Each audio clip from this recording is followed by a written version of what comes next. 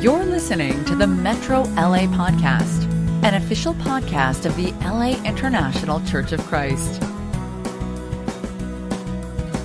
Morning, everybody. Robert Carrillo here at Metro Vision Studios. I want to welcome everybody, especially the Metro region, all those who are watching, our San Francisco crew, all our friends, neighbors, and family. Thank you for being with us this morning. This morning I want to do something a little bit different. We're gonna watch a sermon that I actually gave for the recent Stronger Conference. Because of the topic, I believe that it's apropos to go ahead and watch that this weekend, the weekend of the elections. Not that it's not a political message, don't worry. But it is a call to being close to the scripture, for us disciples, what God has to say to us. The title of the class is a practical biblical justice theology. And, it really kind of represents where I've come to through a lot of study, prayer, and even growing myself this year in dealing with a lot of the topics that we've all been wrestling with. I think this message will actually help us. And I would please encourage us all to be praying that this week, that peace would dominate. There is a lot of concern out there of what could happen this week. And we pray, our prayer obviously is that everyone would be safe and civil, and that we would not that nobody's lives would be put in danger, and that we handle these elections in a righteous way as a nation, as a people, and that we as disciples set a good example for everyone. So without further ado, here's the message, Practical Biblical Justice Theology. Good morning, everybody. Robert Carrillo here in Metro Vision Studios, and very excited about today's class, a Practical Biblical Justice Theology. And this is a huge topic. Of course, we will only be touching lightly, but I think in a way that you'll find helpful. So many great things, so many great scriptures, so much depth in this topic. We're going to go ahead and start out with a prayer, and then we're going to jump right on into our study. Let's pray. Father God, we thank you for being a God who cares about us, who cares about our lives, and how we're doing, even in this life, Father. And we're so grateful that you love us and that you send us to help one another. Father, help us to be a light to this world. Help us to really be able to serve and help each other and understand how these amazing scriptures can be applied and lived out in our world. Father, we know it's such a huge need in our world. And we know that there's such a great amount of anticipation and anxiety that has been built up around the theme of justice. We pray, God, that your word would help us all to be clear-minded and to take action according to your will, God. We love you, God. We ask you, bless our time to study now. In Jesus' name we pray. Amen. Okay, so practical biblical justice theology. It's kind of a mouthful, but it's a very, very important topic. And as I prayed, especially right now, there's so much discussion about justice, about the theology of justice, about social justice, and many other topics. And it is an important topic because it touches many, many lives, and it has affected many people. Both the lack of justice, the injustice in our world is been brought to the forefront, which I'm excited about, because I think as we look at the scriptures, you're going to see how important this is to God, and therefore how important it needs to be to us. You know, justice at its very core is just what is fair and what is unfair, what is right, what is not right. You know, it's very intrinsic to our nature. We are very much wired to be sensitive to it. I believe because we're made in God's image, and because it's such an important topic to God, it comes pre-installed. I mean, it is literally pre-installed software in children. You try taking away something from a child when they thought they were going to have it. What are they going to scream? That's not fair. You give 2 candies to one kid and 1 to another. They're going to yell, that's not fair. And how many of us have yelled out in anger the statement, that's not right, you know, and we feel like somebody is being abused or taken advantage of, or all too often, if we're being taken advantage of, we immediately retort, we immediately respond with anger saying, that's not right. And I think that emotion, that feeling is there for a reason. You see it come out. You see it come out in different situations. If somebody lies about us, somebody falsely accuses us, if we're watching a game, a sports game, and there's a bad call. I remember a few years ago, the U.S. team was knocked out of the World Cup because of a bad call. And people were outraged, and they were yelling and screaming, and it just clearly hit a very deep nerve in us. I think that is because we are made in God's image. And over the last few months, you've seen so many protests and outcry about injustice. I show this picture about the Amish standing on a bridge protesting. I don't know if you can read their signs. One says justice for George Floyd. Another one says thou shalt not murder or kill. And then one says I can't breathe. And obviously they're standing up for justice because they believe this is God's will. I remember when I saw that, I thought, wow, if the Amish are standing up protesting, who is anybody to remain silent and do nothing? And if they're called to action, woe to all of us who take no action. So let me take a couple of steps back to the most basic, where we start out. What is theology? It is, in its most basic form, it's the study of the nature of God. It's understanding God. And oftentimes, we either have a systematic approach, systematic theology, and we have a way to break this down to understand it, or a practical approach.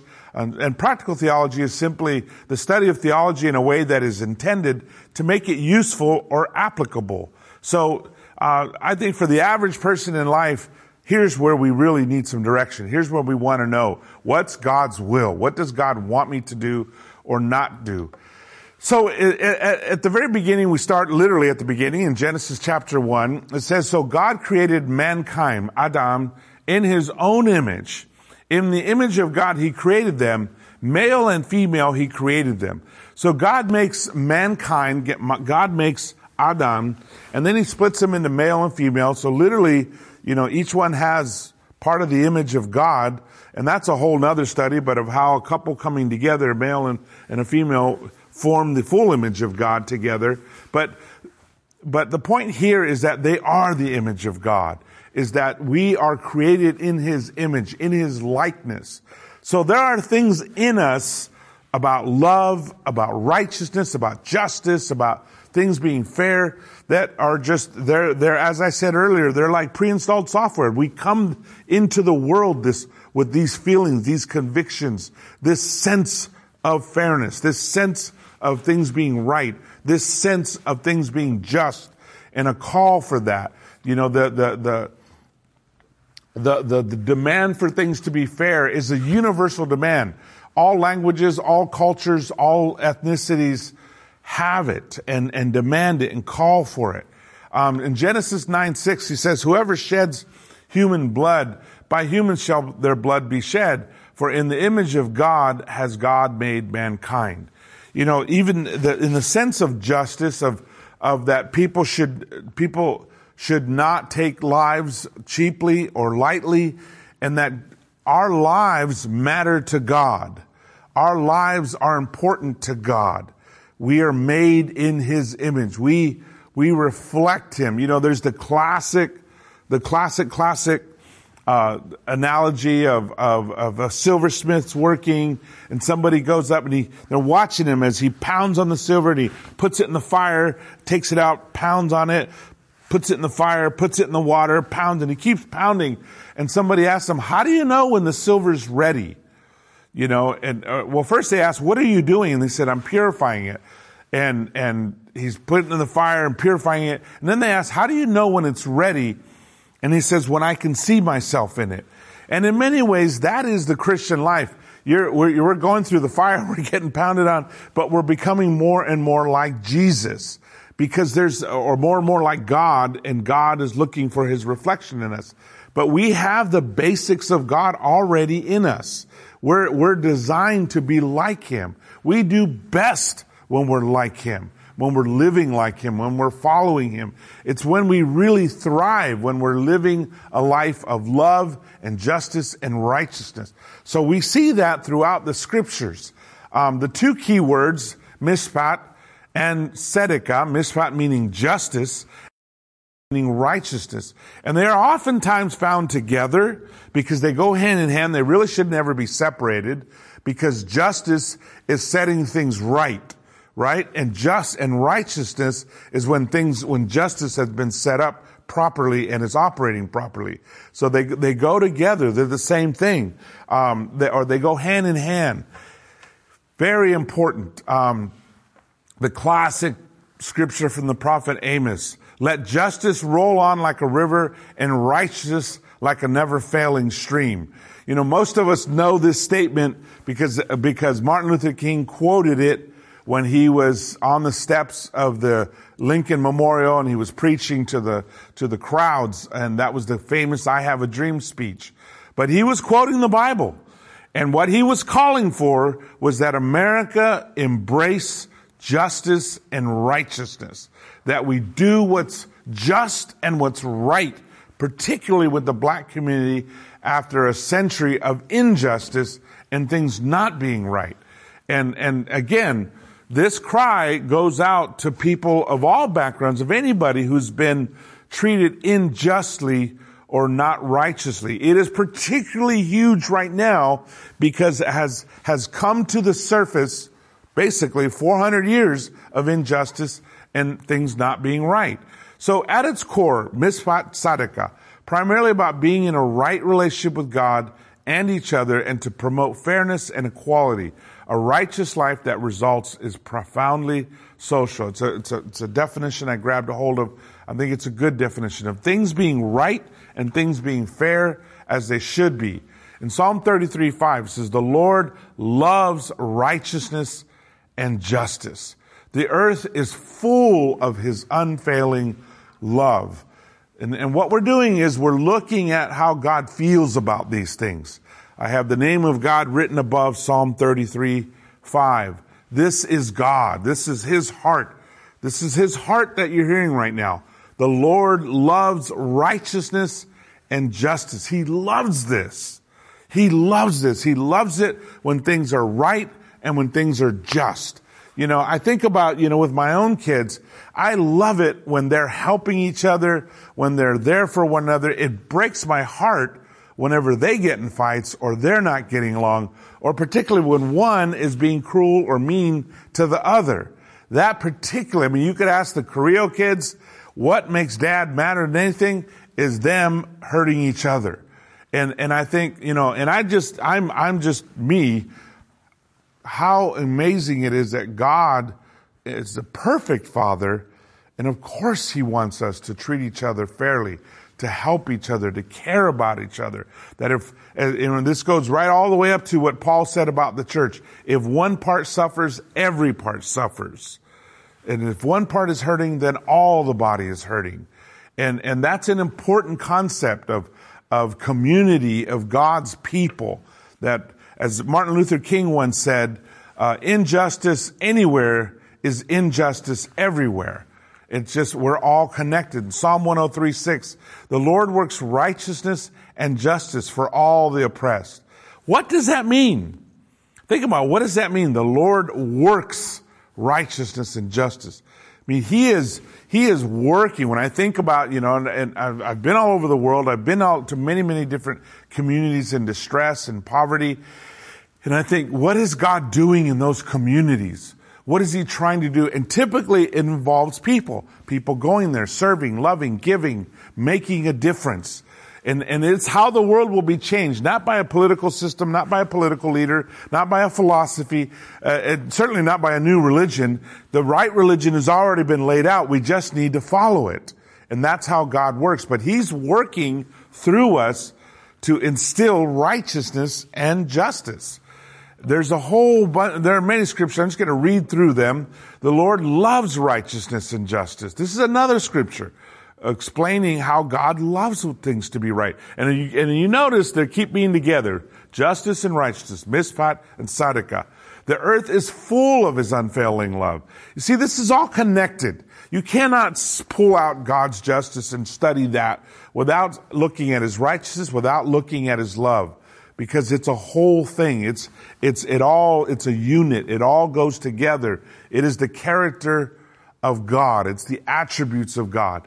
He says, your righteousness is like the highest mountains, your justice like the great deep. You, Lord, preserve both people and animals. I love this because he says that his righteousness is like the highest mountain and justice runs deep like the deepest parts of the earth. And he preserves both people, his children, that's us, and animals. You know, my wife especially loves this because if you know Michelle, she's really big on taking care of animals. And she's got scriptures she quotes, you know, righteous man takes care of his animals.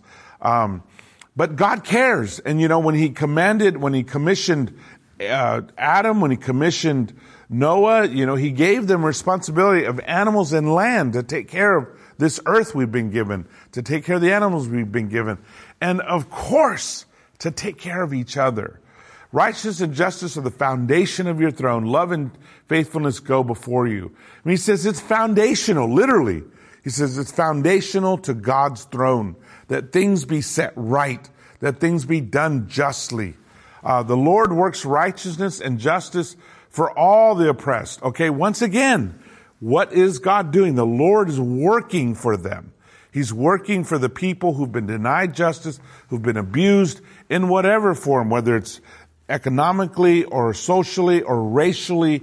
God is working on their behalf because he cares about everybody. I will betroth you to me forever. I will betroth you in righteousness and justice. He's saying, you're going to marry me. You're committed to being with me in what? In justice and in righteousness, in love and compassion. See how they all go together. It is who God is. This is, you want to know who is God? Here's God. He is love, he is compassion, he's righteousness, and he's justice, and he works justice. He's out there doing things to help us.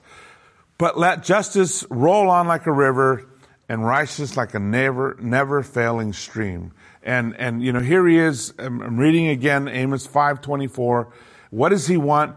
He wants justice to march forward, to keep going like a river. It just keeps flowing, and righteousness like a never failing stream, that things are always being made right. If something's not right, if a group of people aren't being treated right, I mean, we see it right away in the early church when the Grecian widows were complaining that they weren't being treated like the Hebraic widows. Immediately the apostles appointed the 7 and made sure that got taken care of. That was an act of justice. That was an act of righteousness to make sure that everybody is being taken care of equally. That is incredibly important to God. So I think it's pretty clear God's heart. In Jeremiah 22:3 says, thus says the Lord. Now here I have the Hebrew word for ben above, ish, and he says, because he's telling us as people what we're supposed to be doing. He says, thus says the Lord, do justice and righteousness, and deliver from the hand of the oppressor him who has been robbed, and do no wrong or violence to the resident alien, the fatherless, and the widow, nor shed innocent blood in this place. You know, he doesn't just say believe in justice or acknowledge the importance of justice. He says do justice. Don't just believe in righteousness, go do it. Well, what does that mean, Robert? Well, that means we need to take action. That means we need to not be just sitting around watching movies about justice and righteousness. Yeah, we need to watch the movies about justice and righteousness. We don't just need to be reading books about it. We don't just need to be reading our Bible about it. We need to do that, read our Bible, read books, but get up and do something. Help out, make a difference. And he says, deliver from the hand of the oppressor. I mean, there are millions of people in human trafficking right now. Who's going to deliver them? God's people should deliver them. God's people should be out doing something. You know, there's different causes where people are being oppressed or being abused, and God's people are the ones that should deliver them and make a difference. I think for me, you know, for me personally, on a personal note, this is where I've really felt challenged over the years, is seeing that what have I been doing? I have always believed in justice. I used to do a lot of stuff, actually, before I became a Christian. But I've never really understood or fully thought through or meditated on the fact that God is still calling me to go do something, and of course it's got to be according to his will, but it's not just sit around and think about it or just talk about it or just read about it or just watch about it, but it's get up and do something. And he also says, do no wrong or violence. I mean, sometimes there's big things we can do. Sometimes we're not in a position to do big things, but we can do little things. Literally little things. Like I just decided I need to repent of using plastic water bottles. So I went down to Costco and bought me 2 water bottles. Now I'm working on getting the habit of carrying them around because I keep forgetting them.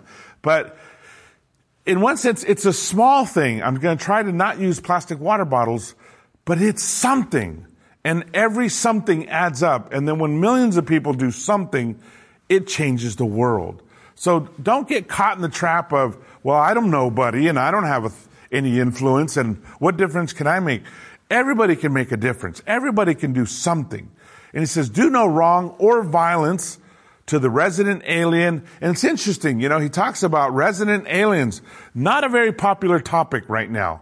And we've resident aliens have been labeled and called different things and, demonized. And he says, do no violence, do no wrong to them. Don't demonize them. Don't label them. Don't profile them. The fatherless. Where do you see the biggest gathering of fatherless people? Well, in prisons. In prisons. That's where you see the largest gathering. Children who grow up without fathers are so susceptible to being pulled into sin, to being pulled into negative and evil things, and become victims themselves and live their lives chained in this. Well, who's going to care about them? God cares about the fatherless. God thinks about them, and he calls us to make sure we're not doing any wrong or violence to the fatherless or the widow, those that have lost their husbands or lost their wives, and to help them. People, and really the whole group is people who really can't help themselves very much, or maybe even not at all, nor shed innocent blood in this place. I mean, this is a very specific calling from God. And you think about, with all that was happening in Jeremiah's time, with Israel and worshiping false gods, and why this? Why does he have all these social concerns? Because God is a God of love, and he loves his children. When our kids are sick or they're suffering, God forbid, when they're suffering, we're not distinguishing, well, what are the spiritual needs? What are the physical needs? What are the emotional needs? And I only meet the spiritual needs. Garbage. If you love somebody, you're going to meet whatever need arises. If they're hungry, you're going to make sure they have food. If they're getting beat up by somebody, you're going to make sure they get rescued. If they're being profiled or targeted, you're going to speak up for them. Whatever is happening, if they're suffering in any way, you're going to, as a parent, you're going to want to get involved and help them. Well, if we would do that, how much more would God, the perfect Father, do for his children? And keep in mind that in a very specific sense, we are all adopted by God who are disciples of Jesus. But in a general sense, we are all made in God's image. And therefore, we are all God's children in a general sense. Open your mouth for the mute, for the rights of all who are destitute. Open your mouth and judge righteously. Defend the rights of the poor and needy. We're called to open our mouths to defend the rights of the poor and the needy. Well, what does that mean exactly? I don't know. You figure that out for you. But we're called to do something. We're not called to just agree that, oh yeah, that's wrong, shake our heads. No, we're called to do something, to defend the rights. Right? I mean, at the very least, you can write a letter to a congressman. And let me tell you something. Those letters mean something because they know that every letter represents a lot of people. That where there's one, there's many more. You write multiple letters, it's going to catch their attention. And Congress people do listen. They're very, very much concerned about what voters think because that's where they get their position from. So we can all do something. Isaiah 10:1-3, woe to those who make unjust laws, to those who issue oppressive decrees, to deprive the poor of their rights and withhold justice from the oppressed of my people, making widows their prey and robbing the fatherless. Again, the fatherless. What will you do in the day of reckoning? When disaster comes from afar, to whom will you run for help? Where will you leave your riches? I think one of the things that causes a lot of anxiety is when we see bad leadership, or when we see the government or a leader in any capacity doing wrong. We have to keep in mind that God is watching, and God will take action. And, you listen to him. I mean, this is not light speech. Woe to those who make unjust laws, and to those who issue oppressive decrees. There's a lot of unjust laws out there, especially that have been done to the Black community, that have been done to the Native American community, that have been done to different minorities, and from throughout history. I mean, and not just in the United States, all around the world, this has happened. This is the evil nature of mankind, to oppress their fellow neighbor and to oppress each other and to abuse one another for personal benefit. And God is watching, and he sees this. And he tells them, he says, what will you do on the day of reckoning when disaster comes from afar? To whom will you run for help? I mean, this is a threat from God. This is God threatening people that you better treat your neighbor right. You better treat the widow or the fatherless or the immigrant or the poor or he's basically warning them. If you don't treat them right, who are you going to turn to when you suffer? I mean, that's a very intense scripture. I love this scripture. And then we have the classic, this is a foundational scripture, Micah 6:8. You've probably heard it a lot lately. It's getting quoted a lot because it's a great scripture. He has shown you, O mortal, what is good, and what does the Lord require of you? To act justly, to love mercy, and to walk humbly with your God. It's part of it. Really, you've got to read the whole book of Micah, because Micah is basically a lawsuit. I mean, it's even organized like a lawsuit. Shema Israel, hear ye Israel. In the courts, when they'd start a court, hear ye, the honorable judge so-and-so. Well, there's 3 of those. It's organized along 3 charges against the leaders, against the people, and against us directly.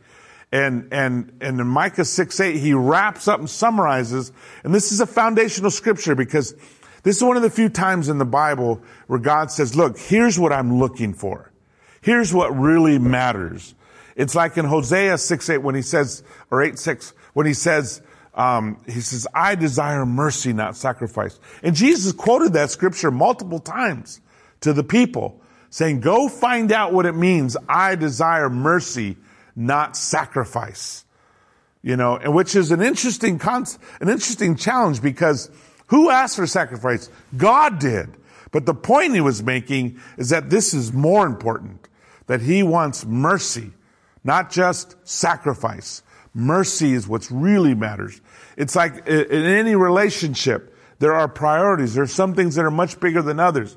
So here in Micah 6:8, he's telling us what really matters to God, what really counts. In the paragraph before that, the 2 paragraphs before that, the writer is saying that Micah's speaking on behalf of the people, and they're saying, what do you want, God? More sacrifices, more sheep slaughtered, more oil, more olive oil? What do you want, God?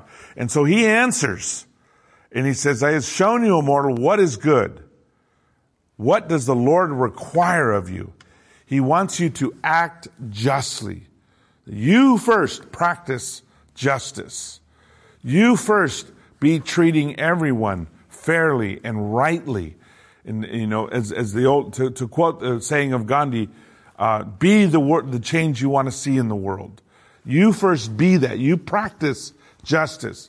And you love mercy. And the word there is chesed, which is probably one of the most important words in the whole Bible. If you want to do a powerful word study, do a word study on chesed. The love of God, the covenantal love, the loyalty, the committed love. He wants us to practice that with each other. And that means that you're committed to each other. You can't just walk because that's not my problem. No, it is your problem. If that's a problem to your brother, your sister on this planet, that it's your problem too. And to walk humbly with your God, that we're listening, that we're not walking around thinking we know it all, we got it all, we figured it all out. No, that we walk humbly with God. The word is actually a word that's used of how a person should conduct themselves in the presence of a king or queen.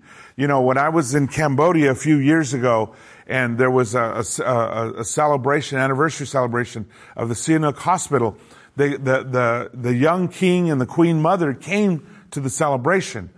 And before they arrived, I had to go through the protocol training. I was talked to about how to conduct myself in their presence. You know, I can't walk up and hug them. I don't initiate with them physically in any way. If he extends his hand, then I can shake his hand. But I don't just stick my hand out there, and I don't touch them. And there's things that because he's a king and because she's a queen.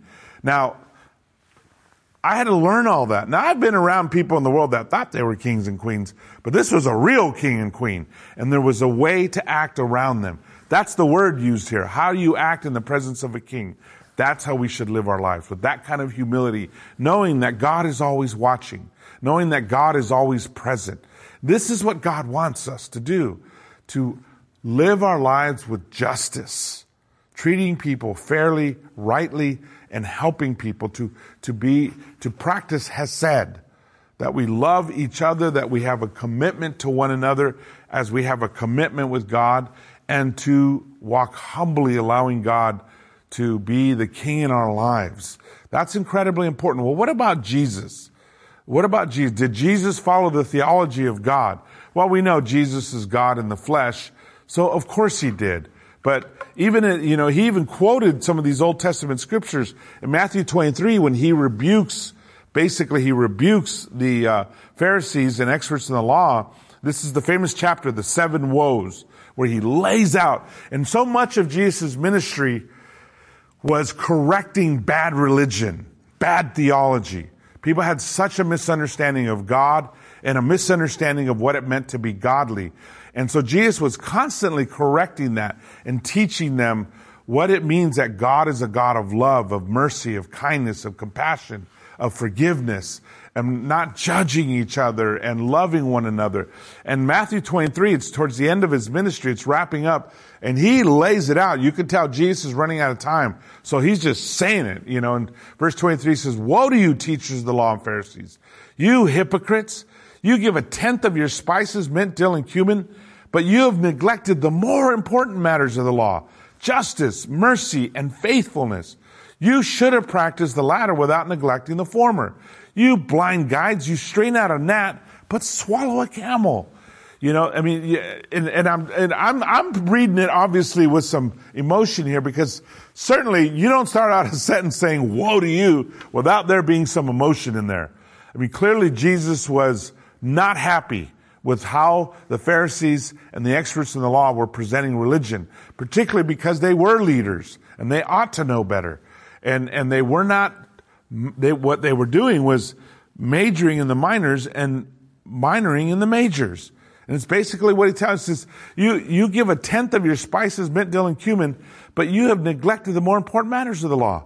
So they're so committed to tithing that they literally would take their spices and separate out 1/10 of them to make sure they tithed everything. Now that's pretty meticulous. I actually did that once. I went through and I took out 1/10 of our herbs and I had them in a little plastic baggie because I was taking them to church to show the church. And here's my tithing right here. Here's my tithe. And of course, I didn't think about it, because it had oregano, it had paprika, it had basil, it had, these different herbs in there. And everybody was like, "Hey, that doesn't look like herbs. And I don't think a police officer would believe you. So you better get rid of that little bag." And I learned my lesson there. But the interesting thing was how much time that took and how difficult that was. And yet, that's not really what God was looking for. They were minoring in the majors. He said, you should have, but you have neglected the more important matters, justice, mercy, and faithfulness. You should have practiced the latter without neglecting the former. Yeah, you got to follow the rules, and yeah, you should tithe, but the big things are justice, mercy, and that's that word hesed, and faithfulness, which is the same word as the word in the presence of a king. They both have to do with faithfulness. They're living according to the truth, knowing that God is God and I am not. That's both faithful and that's both humility, practicing humility. But the important thing, he wants the very first thing out of his mouth, justice. Justice. This is what God wants. God wants justice. And he wants us to have merciful hearts or chesed in our hearts. We're in a covenant of love. We owe each other a debt of love. We owe God a debt of love. And we need to pay that debt of love by loving each other, being committed to one another. If my brother suffers, then I love him, I will help him. If my sister is in need, I will help my sister. That's the covenant of love. That's Hesed. That's being faithful and practicing justice. Jesus was very much about that. He talked about these things in his teachings a lot. Now, this is the thing, is that a lot of times we're so accustomed to looking at Jesus' teachings from a practical discipleship perspective, we lose sight of what he's challenging, the system he's tearing apart, the bad religion he's attacking. You know, in Matthew 5, we have the Beatitudes in Matthew 5, and we read through the Sermon on the Mount. Actually, that's the wrong reference. It's at the very beginning of Matthew 5. He gives the Beatitudes and says, "Blessed are those who hunger and thirst for" what? Justice. Wait, justice. I thought it said righteousness. It's the same thing. Remember, it's the same thing. And there are some translations of the Bible that's how they choose to translate it. Blessed are those who hunger and thirst for justice, for they will be filled. Jesus taught these things. Matthew 25, the parable of the sheep and the goats.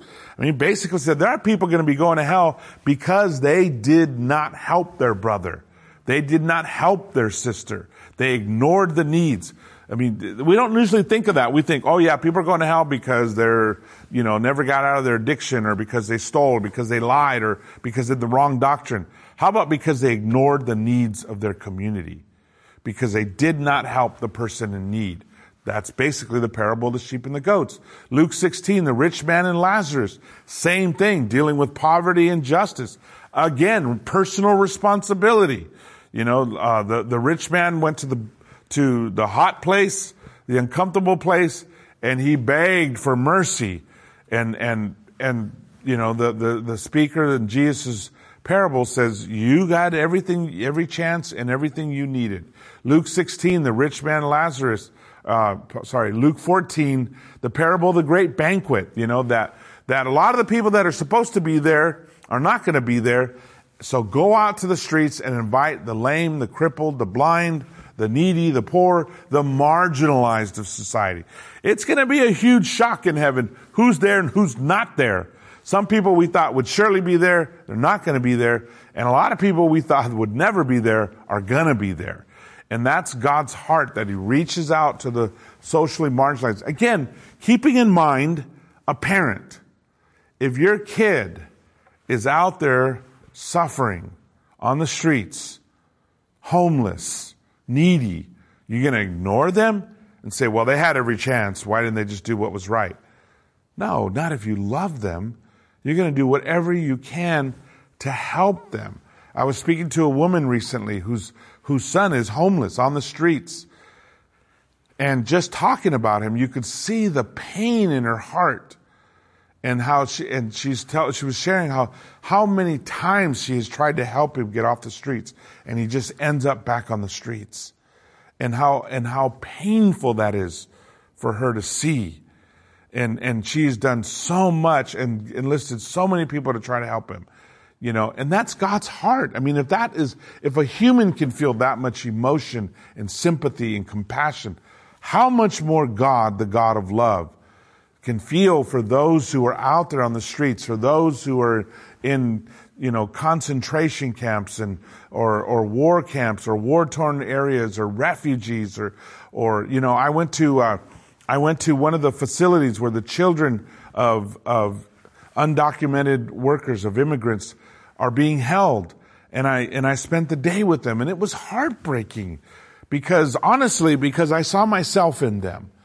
And I thought, what a cruel world that they're separated from their parents. They don't know what's happening. They're all living in this facility together, and they have no idea what their future is. And how wrong is that? That their families are torn apart. And I just thought, what God must think of this. and how he must see our world that it would do such a thing to a child. And you know how Jesus was about children. Woe to you who put a stumbling block in front of a child. And he's just very protective of children. And of course, Luke 18, the classic, the parable of the widow that demanded justice from a judge. And what you see in Jesus, all you got to do is read the Gospels. And I think that what this year is calling us to do is change a little bit our lenses. Because we used to see it just from a practical discipleship perspective. And this year has challenged us to change our lens a little and see it from a practical social perspective. The way Jesus did. He would sit there and look at Jerusalem and weep. There's 2 times Jesus is recorded as weeping. One, when he went to Mary and Martha's house and Lazarus was dead. And even though he knew he was going to raise Lazarus from the dead, just the fact that Mary and Martha were suffering and were weeping, it broke his heart. His heart was broken. And he weeps with them. That's compassion. That's God in the flesh. How much more should we be that way? That when somebody is suffering, we weep with them. We hurt with them. We care about them. The other time that Jesus wept was when he was looking at Jerusalem and he just mourned over them. And he said, how many times I've longed to gather you like a hen gathering her chicks, but you wouldn't come. You wouldn't be open to that. And it just broke his heart and he wept. He wept over them. And that's God's heart. And that's the heart that we're trying to imitate and follow. So Jesus' teachings, there's a lot of teachings there about this. And you can tell that his teachings were not just words. They were his life as well, because you see tax collectors and prostitutes wanting to be around Jesus. I mean, what does that tell you about him?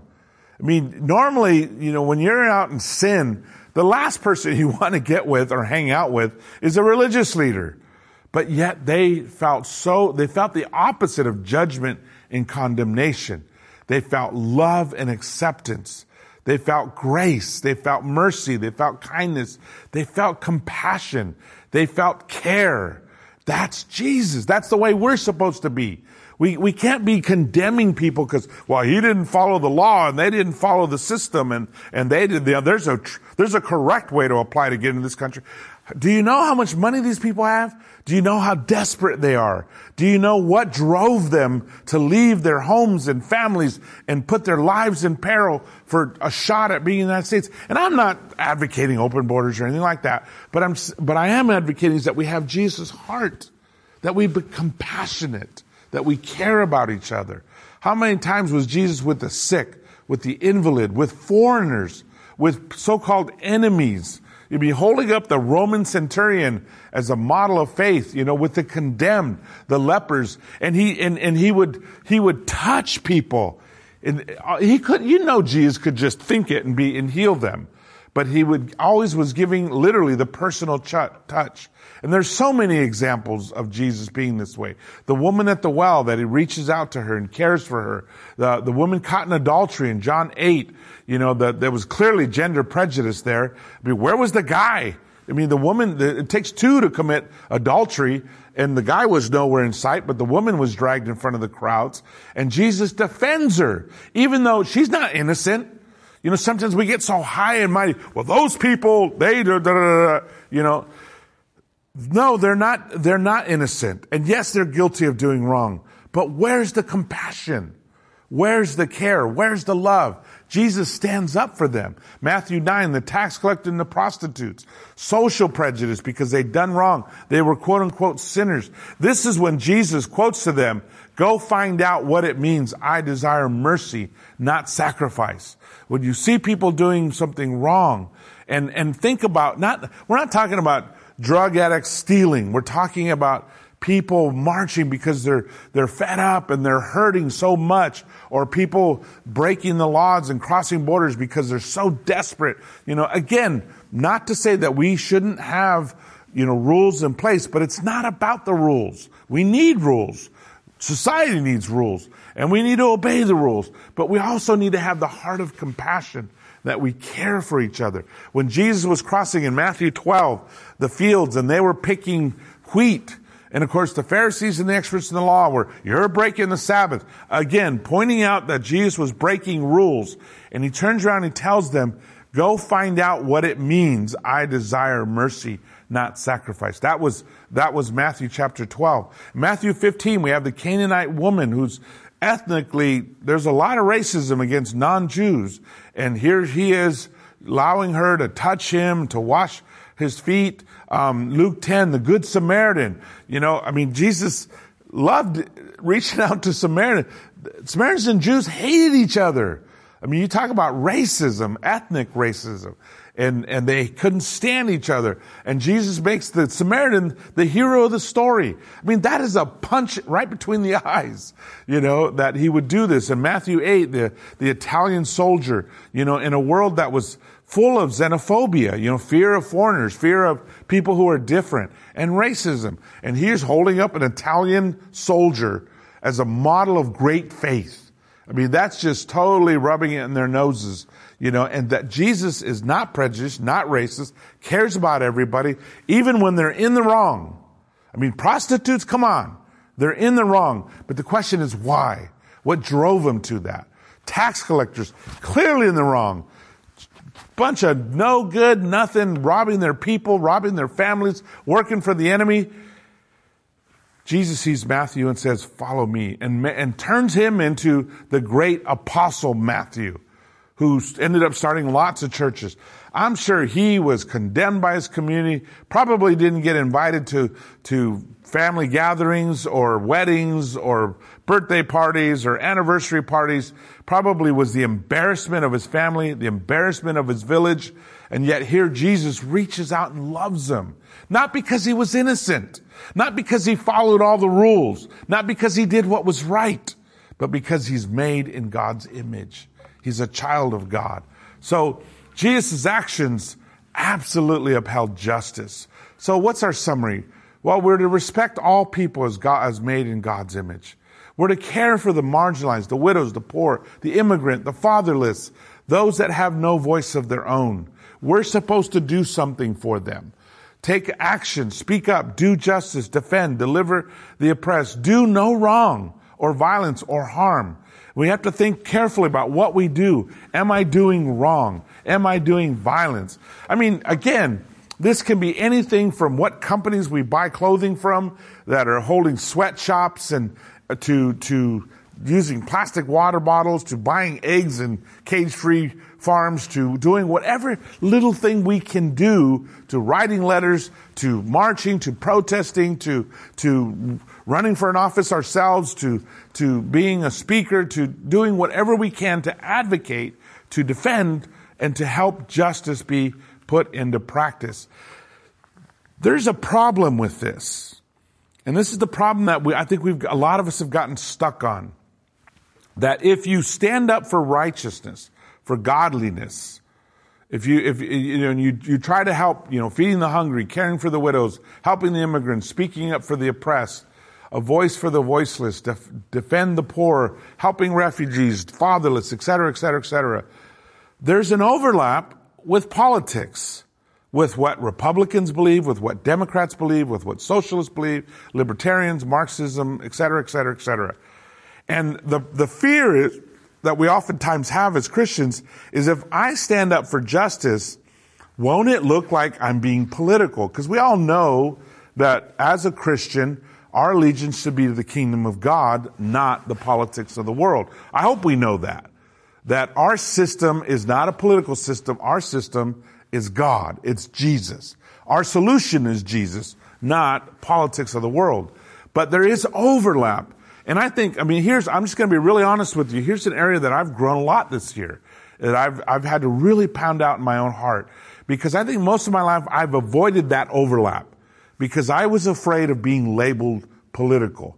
And even accidentally, I shared at the REACH conference about helping refugees, and I got hate mail. People called me horrible things. You dirty, stinking Mexican. Who do you think you are? You're only a product of affirmative action. we hate you. And just ugly stuff that was said simply because I was helping Syrian Muslims, and I was calling them children of God. Now, here's the crazy thing is, I had just read in Matthew 4 where Jesus was healing people, and it says that the Syrians heard about him and came to him, and he spent the rest of the day healing them and serving them. Those are the forefathers of the very people who were Syrian refugees that we were helping at the camp. Literally, you can't get any closer to Jesus' work than helping the children of the people he was helping. And yet, people were hateful and mean and thought I was making some kind of political statement. I get it. I get that. And yes, there's a concern about that. And I don't want to be seen as political in any way, because I don't believe in any of those parties. I believe it's dangerous to be yoked to any of them. Every one of those has some things that are great that I support, but every one of them also does things that I don't support, because none of them are wholly Christian. My philosophy of life, my way of living, is according to Scripture, not according to a political party. But where I have changed is I'm not going to be afraid about speaking up anymore. I'm not going to be afraid about helping refugees or helping kids in detention centers or any of this stuff, whether it's a political issue or not.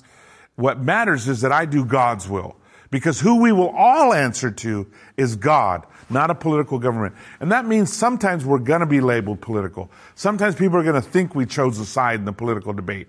And the truth is, I have not, and I'm not going to, but I am going to stand up for justice. And I think that's the path I have figured out. You've got to figure out your own path.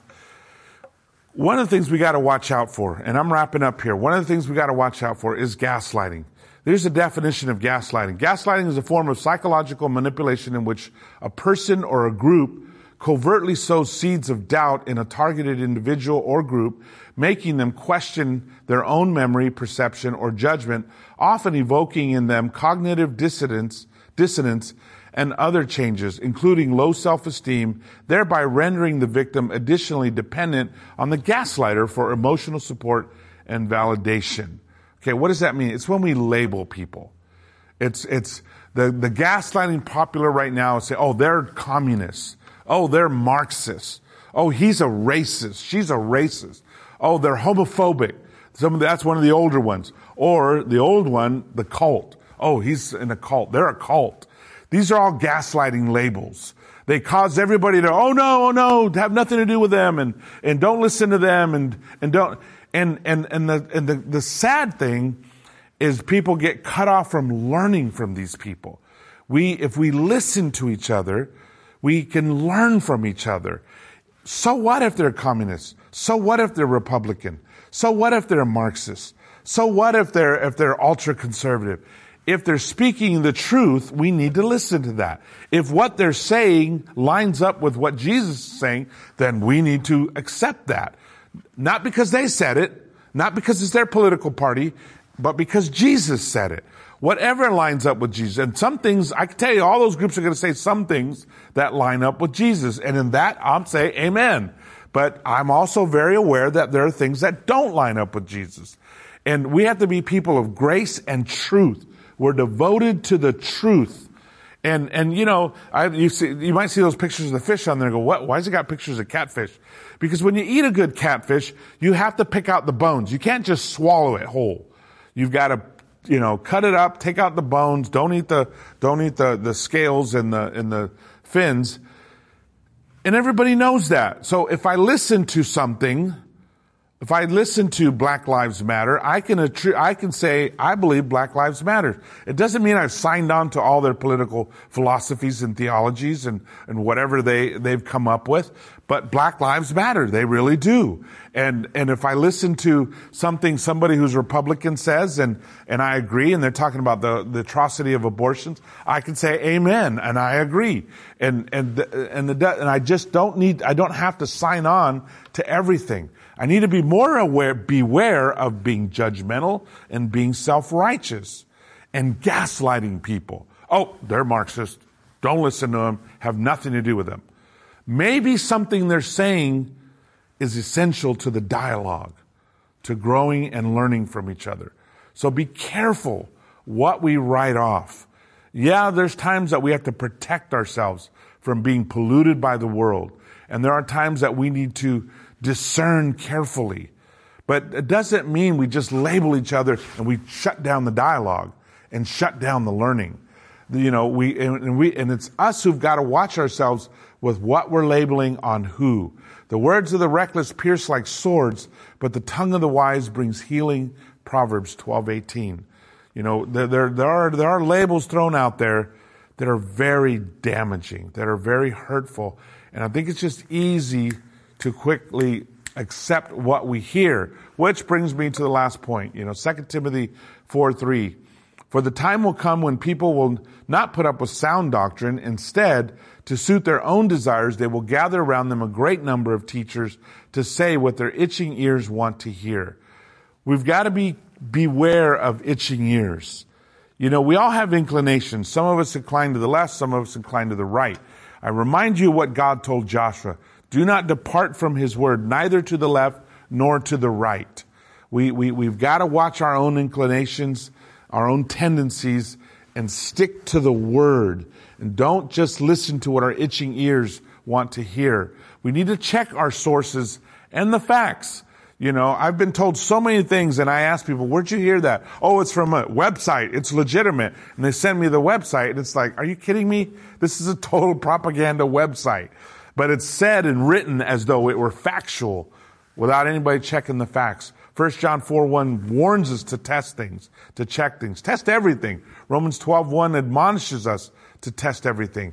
And we have to have that attitude that we don't just quickly sign on and jump on board with the bandwagon because we like their tune. No, we're checking it out. We're scrutinizing. We're being careful. And eyes on Jesus. You know, we're commanded to fix our eyes on him. Because if we take our eyes off Jesus, then we start getting pulled in different directions. Keep your eyes on Jesus, always. What would Jesus do? Would Jesus subscribe to that? Would Jesus say that? Would Jesus believe that? Would Jesus practice that? What would Jesus do in this situation? And if it's different than the political belief we have, then we need to go with Jesus, not with the political belief. Do not yoke yourselves. Be careful. We're warned in 2 Corinthians 6:14. He warns us not to yoke ourselves with unbelievers. And we go running off to yoke ourselves with some group because they match what we're saying. And the problem is we start making excuses for the group or the person for their sin, for their crimes, and we're yoking ourselves to an unbeliever, and we're going to have the same fate as them because we didn't discern, because we didn't test, because we didn't keep our eyes on Jesus. So, closing. But as for me and my household, we will serve the Lord. I believe that all of us who have become Christians, who have studied the Bible, repented of our sins, said Jesus is Lord and got baptized, this is our intent. To our household, our lives, we will serve the Lord. So we have to keep in mind that we don't just apply and live out the scriptures that we like. We apply and live out all of them. Open your mouth for the mute, for the rights of all who are destitute. Open your mouth and judge righteously. Defend the rights of the poor and the needy. That's not a suggestion. That's not if you want to be perfect, go do this. That's a command from God. So if we believe that God should be the ruler of our house and that our lives are here to serve the Lord, then we don't just believe in justice. We don't just acknowledge justice. We don't just tip our hat to justice and say, good job. We are to go out and implement it. We are to go out and defend it, to speak up for it, to do it, to quote God's words. So, as we live our lives, God's justice is very important. And a practical theology dictates that we need to live it in our practical lives. So thank you so much for your attention, for taking the time to really study these important topics, especially in a time where it's so incredibly important, even now. This cry from God should bring us together and unify us even more, and especially in light of such a disunified and polarized world that we live in. Let us be the light that shines brightly. Let our light shine to the whole world so they can see our good deeds and glorify our God in heaven. God bless you. You've just listened to the Metro LA podcast. For more information about our ministry, please visit metrolaregion.com